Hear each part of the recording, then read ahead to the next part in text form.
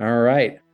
Welcome, everyone, to Seminar 108, The Commentary. I'm Adam Blanford, the new director for Seminar. And joining me today, Tilly Bridges. Hello. And Cole Kozlov. Hello.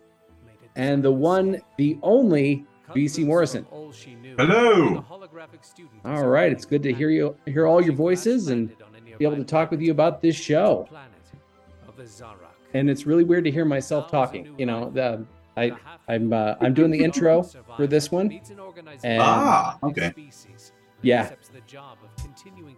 Yeah, I don't do a lot of acting, but whenever I did, it was always super uncomfortable to hear myself back. So I don't know. It's weird. I don't know how you people who act more often do it. You just kind of get used to it and you roll with it, and eventually you learn to find something you like about your voice. So I'm just going to point out with that intro that is the original Seminar theme. We've switched back, and so Vincent, thank you so much for letting us use that Seminar theme again. Love it, and so that'll be the theme that we use from now on. That's not my theme, though. Well, I mean, you composed it, didn't you? Not that version of it. Oh, okay. All right. Well, thank you to whoever composed it originally. So. I thought that was you, but I don't remember it. The show's been going for so long now. You know what? I don't think they can listen to it. It's like, do not believe that is, but I've been listening to a few of them now, so I've been going back and forth. Could be mistaken. What's up here? It's all good. Well, you know how it is when you've worked on stuff for a long time. I've heard old episodes that I wrote, and I'm like, I have no memory of writing this. Yes, I know. If my name wasn't on it, I would not think that was me. I would be like, who wrote this? Did I write that? Absolutely. Exactly. Yeah. Yeah. So here we are in Wrapper 1, yes. And Vincent wrote this one, and we have like a bunch of new characters. We had a wealth of new actors jump in, and some veteran actors with Pendant, and they all did a fantastic job playing these students. So it was so fun. I love the variety of voices that you got with them. They all sound so different, and it's really like refreshing to the ears. I really like it. I love Bob Johnson. I love that voice. When I wrote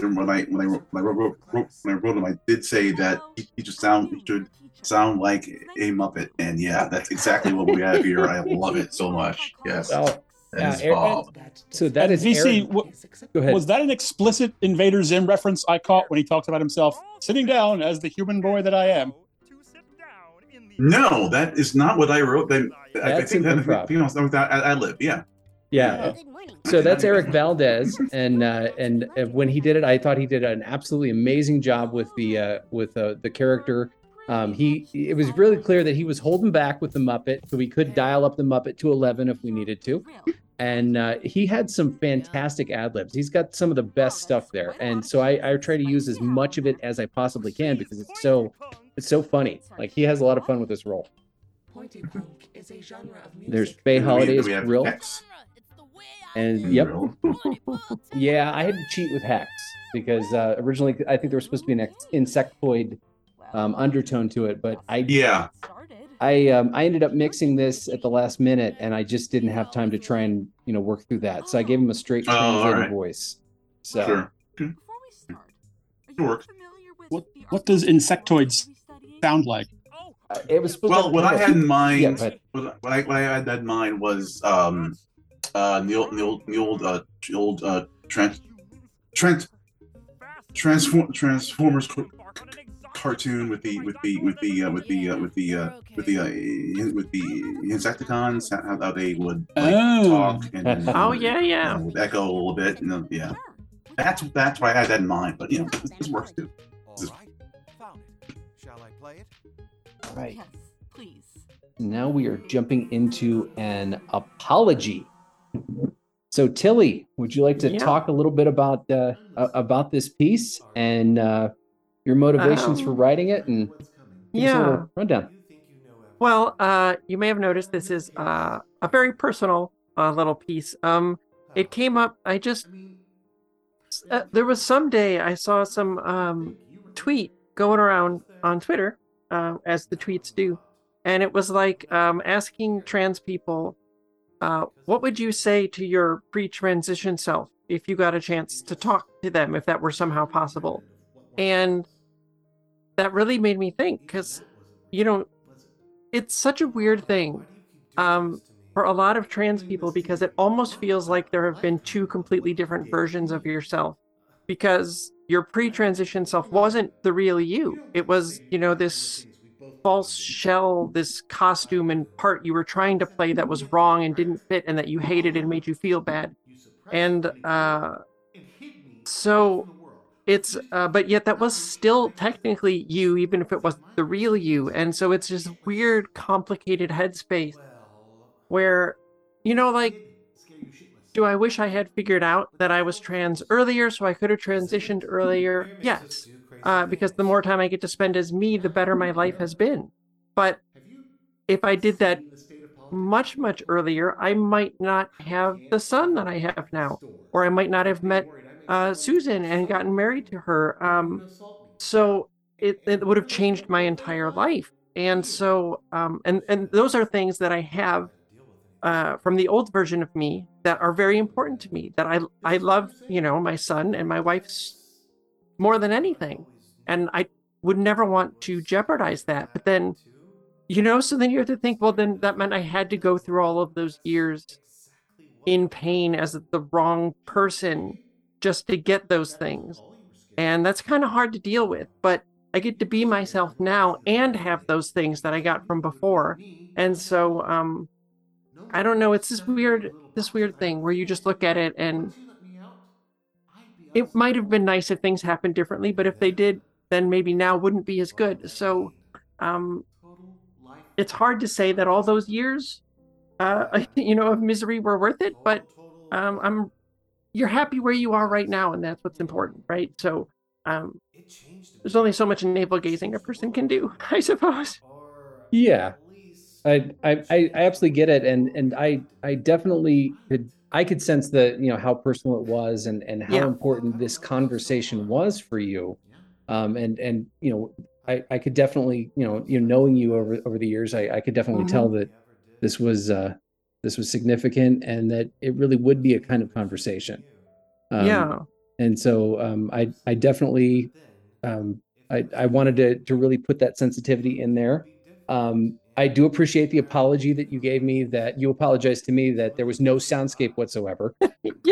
Hard from a directing perspective. So, you know, the thing here was the music that I tried to use to bring out the emotion and bring out just the sense of the scene. I thought this was a great piece. I really enjoyed reading it, and it, you know, personally, it actually took me down memory lane a little bit. It reminded me of a story that I'd read by Isaac Asimov about two characters who were non-corporeal, and they started to remember that one was a man and one was a man, one was a woman. One had experienced heartbreak. So there were a lot of parallels there, and so that kind of helped me, you know, visualize the scene in my head. And I so remember that story. I remember that story. Just vaguely. I remember that. Sorry, go on. Yeah. Well, that's really cool. Yeah. And I think, you know, you did a great job with the music. It worked wonderfully. Thank you. I really appreciate it. I wanted to make sure that this was approached with the right sensitivity, the right, you know, respect, and just really try and bring that all out. And it's weird too, because not only is this like the most personal thing I think that I've written for all of Pendant, but it's also like technically not fiction. I mean, like, these two people don't exist, but this was literally just me figuring out my own thoughts through typing. So this is really just what went on in my head between these sort of two versions of myself. So I feel a little exposed. Well, it's all out there. It's really good, and you know, it actually also reminded me of another story that I'd read. It's there's one called Options by John Varley, and it was about someone who they get tired of the gender roles that they're expected to have, and they actually, I mean, it's the future, so they get put into a cloned male body. They go the other way. Sure. But what was really poignant was that there was a conversation in there that that the main character had that said, that the fact is that there are two halves and they're fighting against each other, and one wins out and locks the other in a cage. But for me, it was, if the two could talk to each other and actually come to some sort of understanding, then maybe something better could emerge from it. And so this to me was kind of an extension of that. There's this conversation going on and an understanding and kind of an amiable parting. And so I thought it was really poignant. Well, thank you. It's such a weird thing to think about, because it's like, that was me, but I look at like photos from our wedding and I'm like, I have no connection at all whatsoever to the person in those photos anymore. It doesn't even look like me. It's not me. It was never me. And so it's like, who is that person and why do they get to have the wedding day with my wife? That's weird. So it's such a bizarre thing to go through and think about. So have you ever thought about doing those things again? Yeah, we're planning. Maybe we have a kind of a big anniversary coming up in a few years, and so we're thinking of maybe doing a whole sort of like vow renewal wedding 2.0 type thing, maybe, if we can afford it and COVID allows. We'll see, but yeah. So that's one of those things that would be really nice to do if we're able.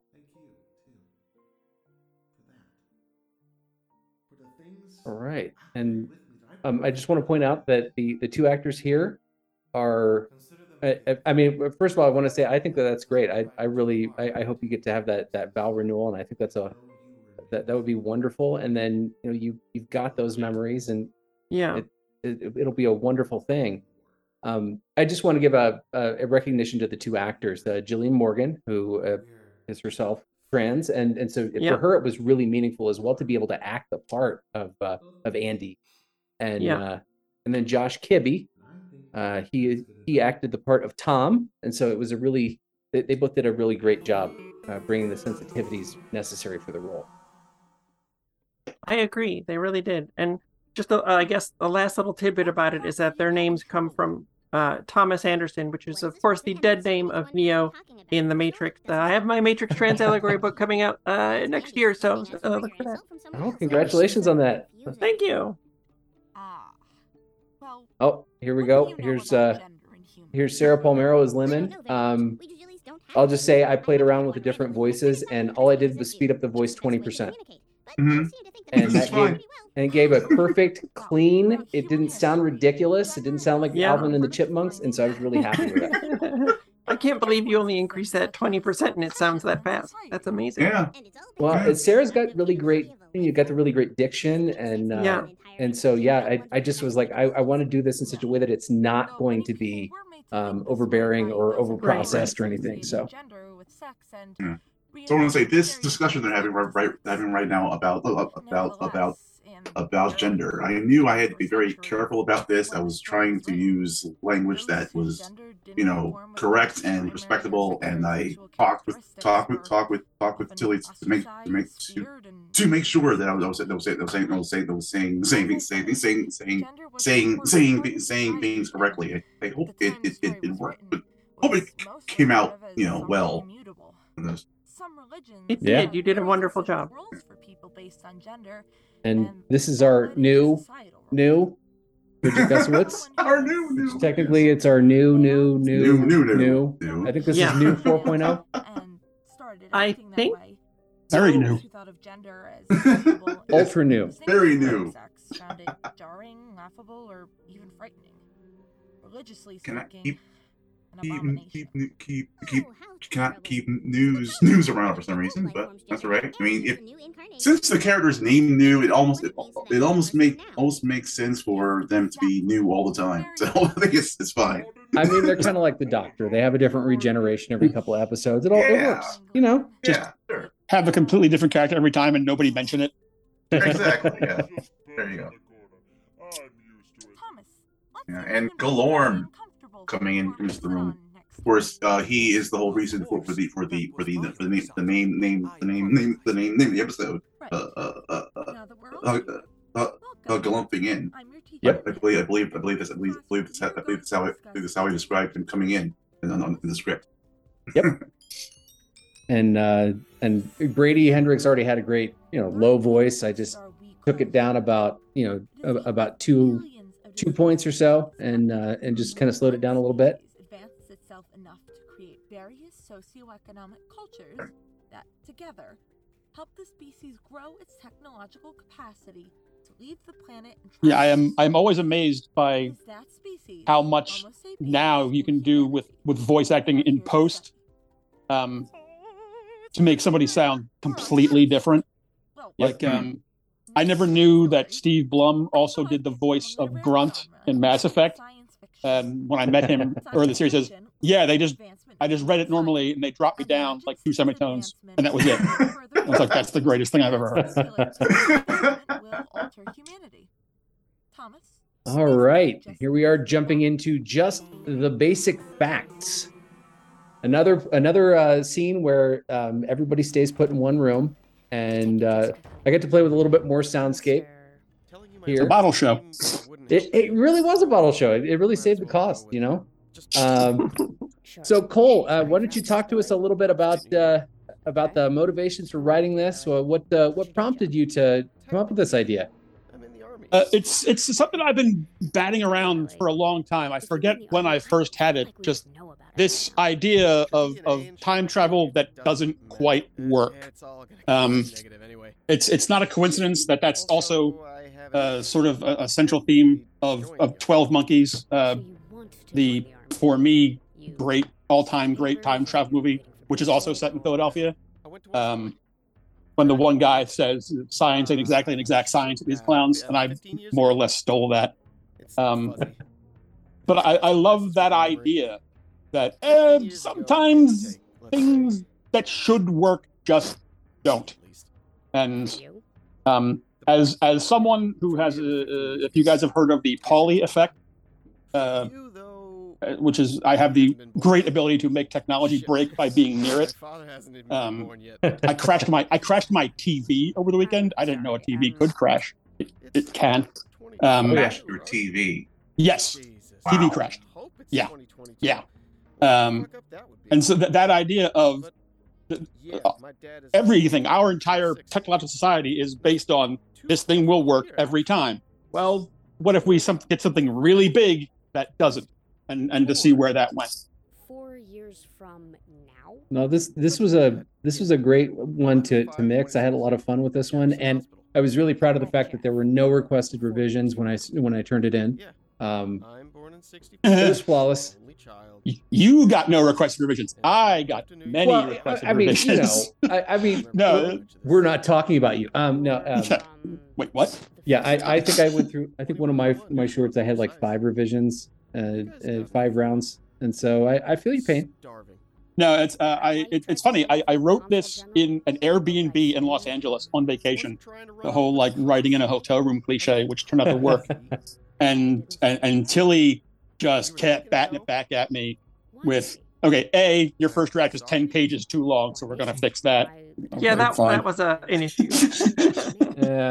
But And I've said before, every one of her suggestions was way better than what I had come up with, and turned something that was interesting but bloated into something that I think came out really tight. The only thing I would have said when I listened to it, I said I should have demanded Philadelphia accents and really driven everybody nuts. Well, I want to point out Akiva Vita, who plays Jessica Cunningham, actually is from Philadelphia.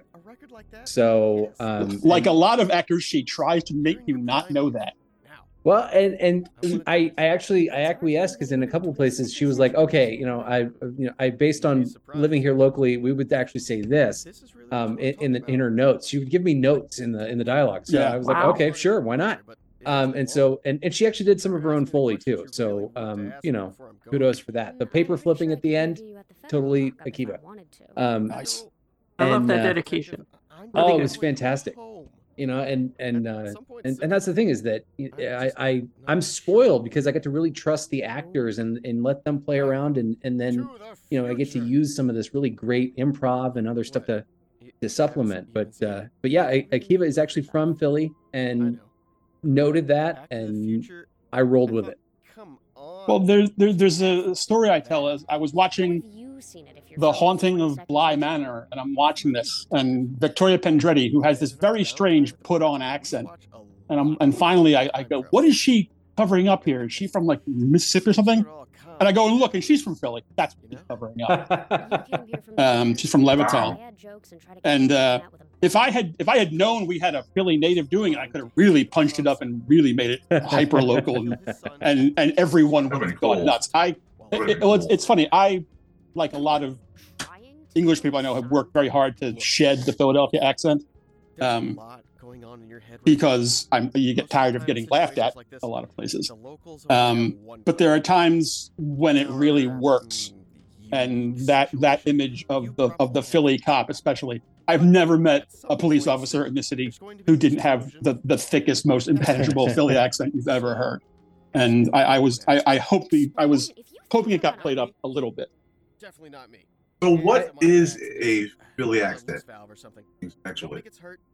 It is things like the discount warehouse store Costco, the famous Wooder, it's pronouncing H2O as WOODER. This is stupid. Eliding D's and J's, G-et kind of stuff. A lot of it is what's the word? Is kind of like cliche now, and a big part of it is I can't hear it because I grew up here. I hear it in my head when I think before I talk, and I work to not do that. But it's your home accent is what the language is. It's you all have bad accents. I'm fine. Yeah. Oh yeah.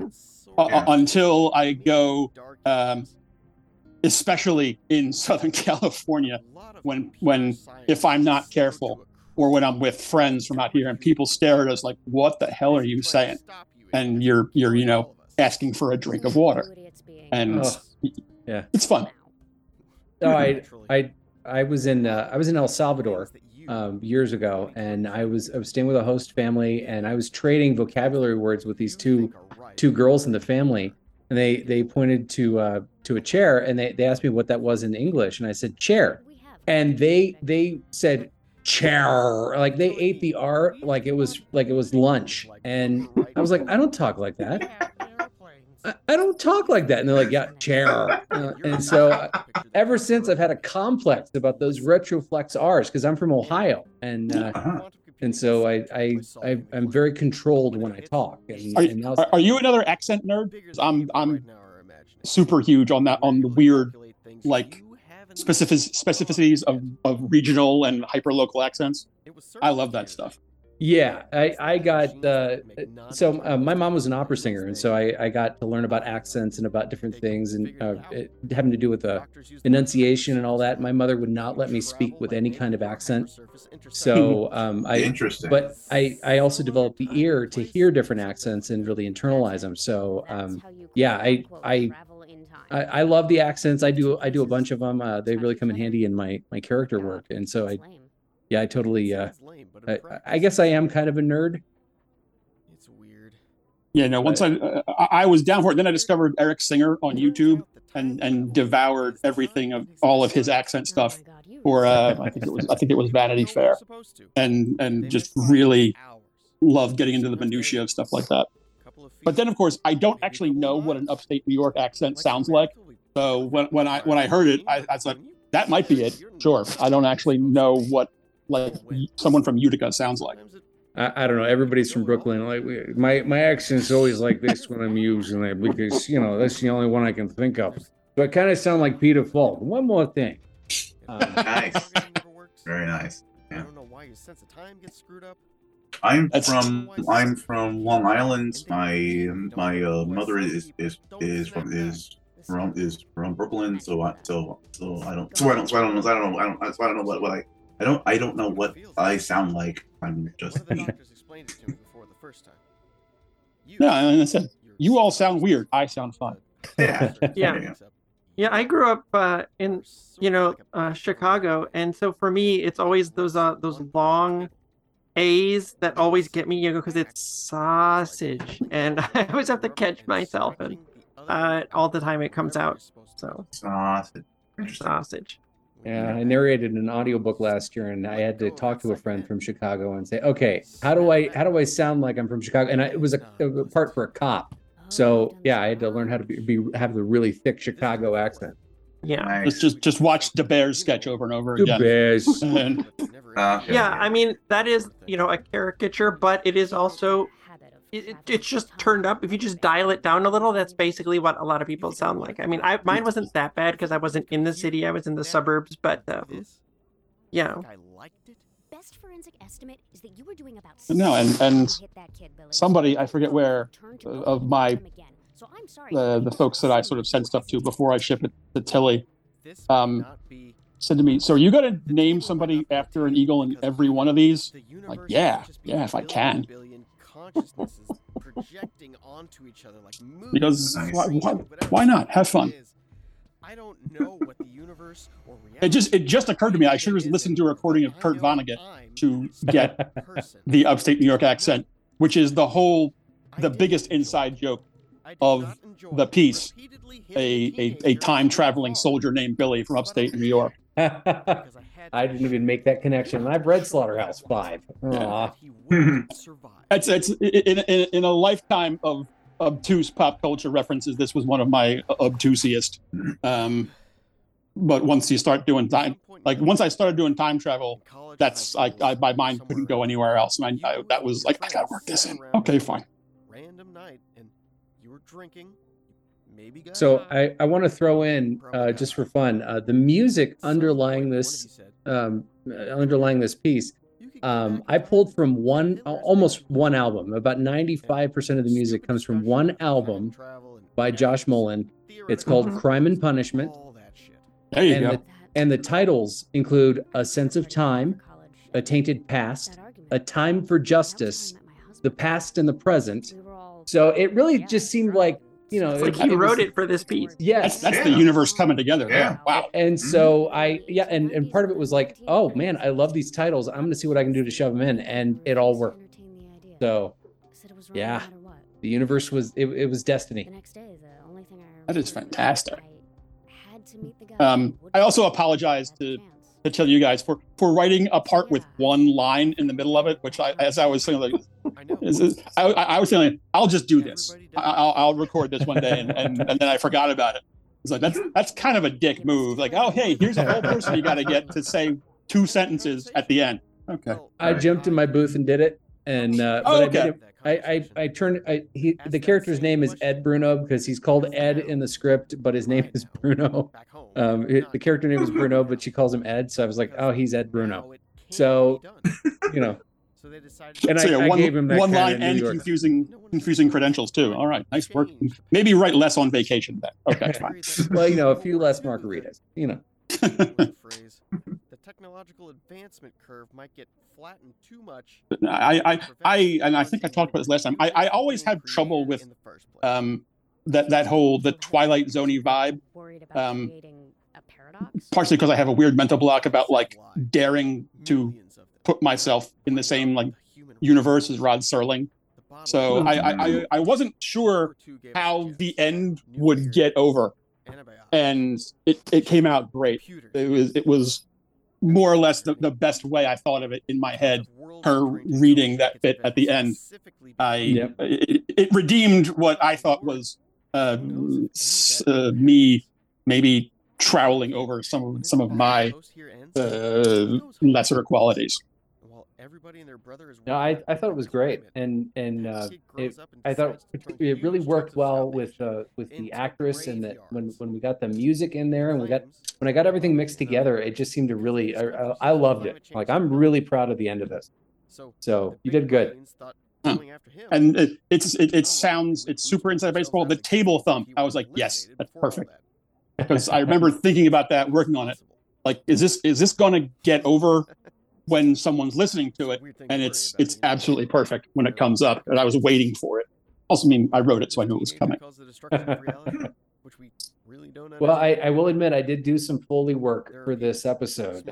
Some of the effects that I had, I wasn't quite happy with. And so, like, in the wrapper, when Bob Johnson falls over and everything crashes, I was throwing a chair on my office and stuff like that. I wanted more. Yeah, and I stole from Pericles.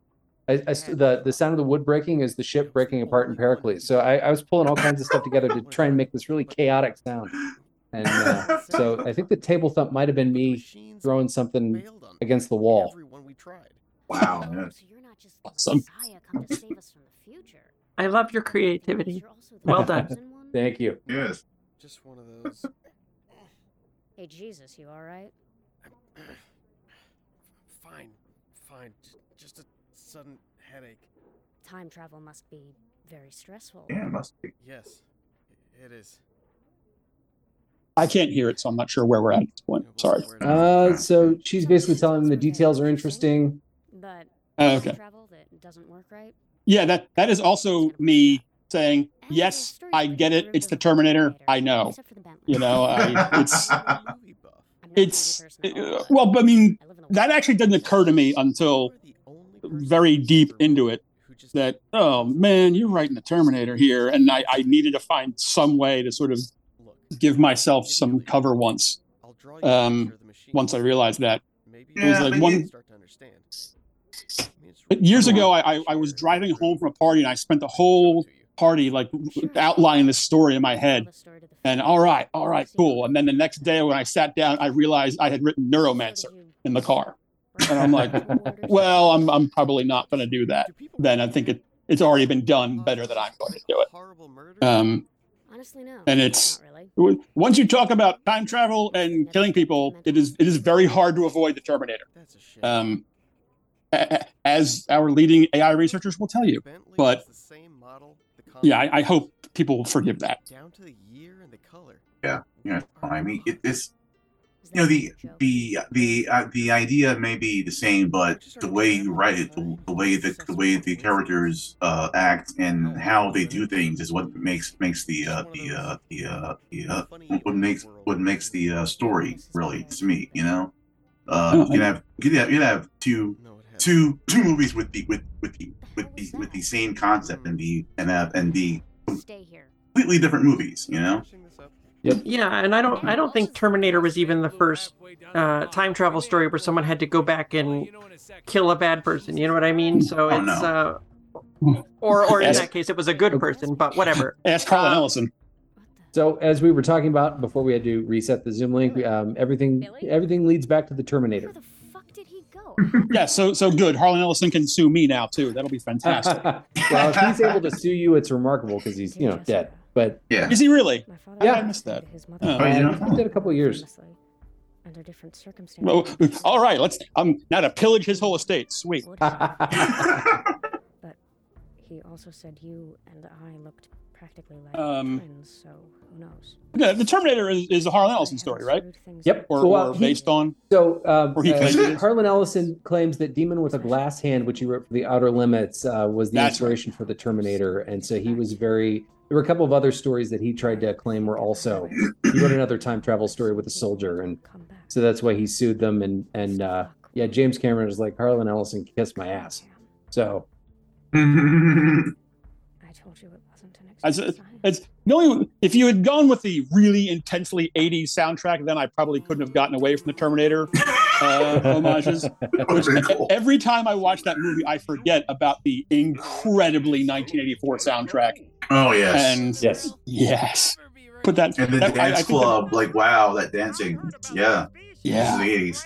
Yeah, might have overwhelmed an audio play a little bit to do that. Probably a little bit. And so we're back in the classroom, and they're talking about time travel. And I had to think about, okay, this is the wrapper, this is the world around the stories that we're telling. Is there time travel? Does it actually exist? Oh, good I question. don't know.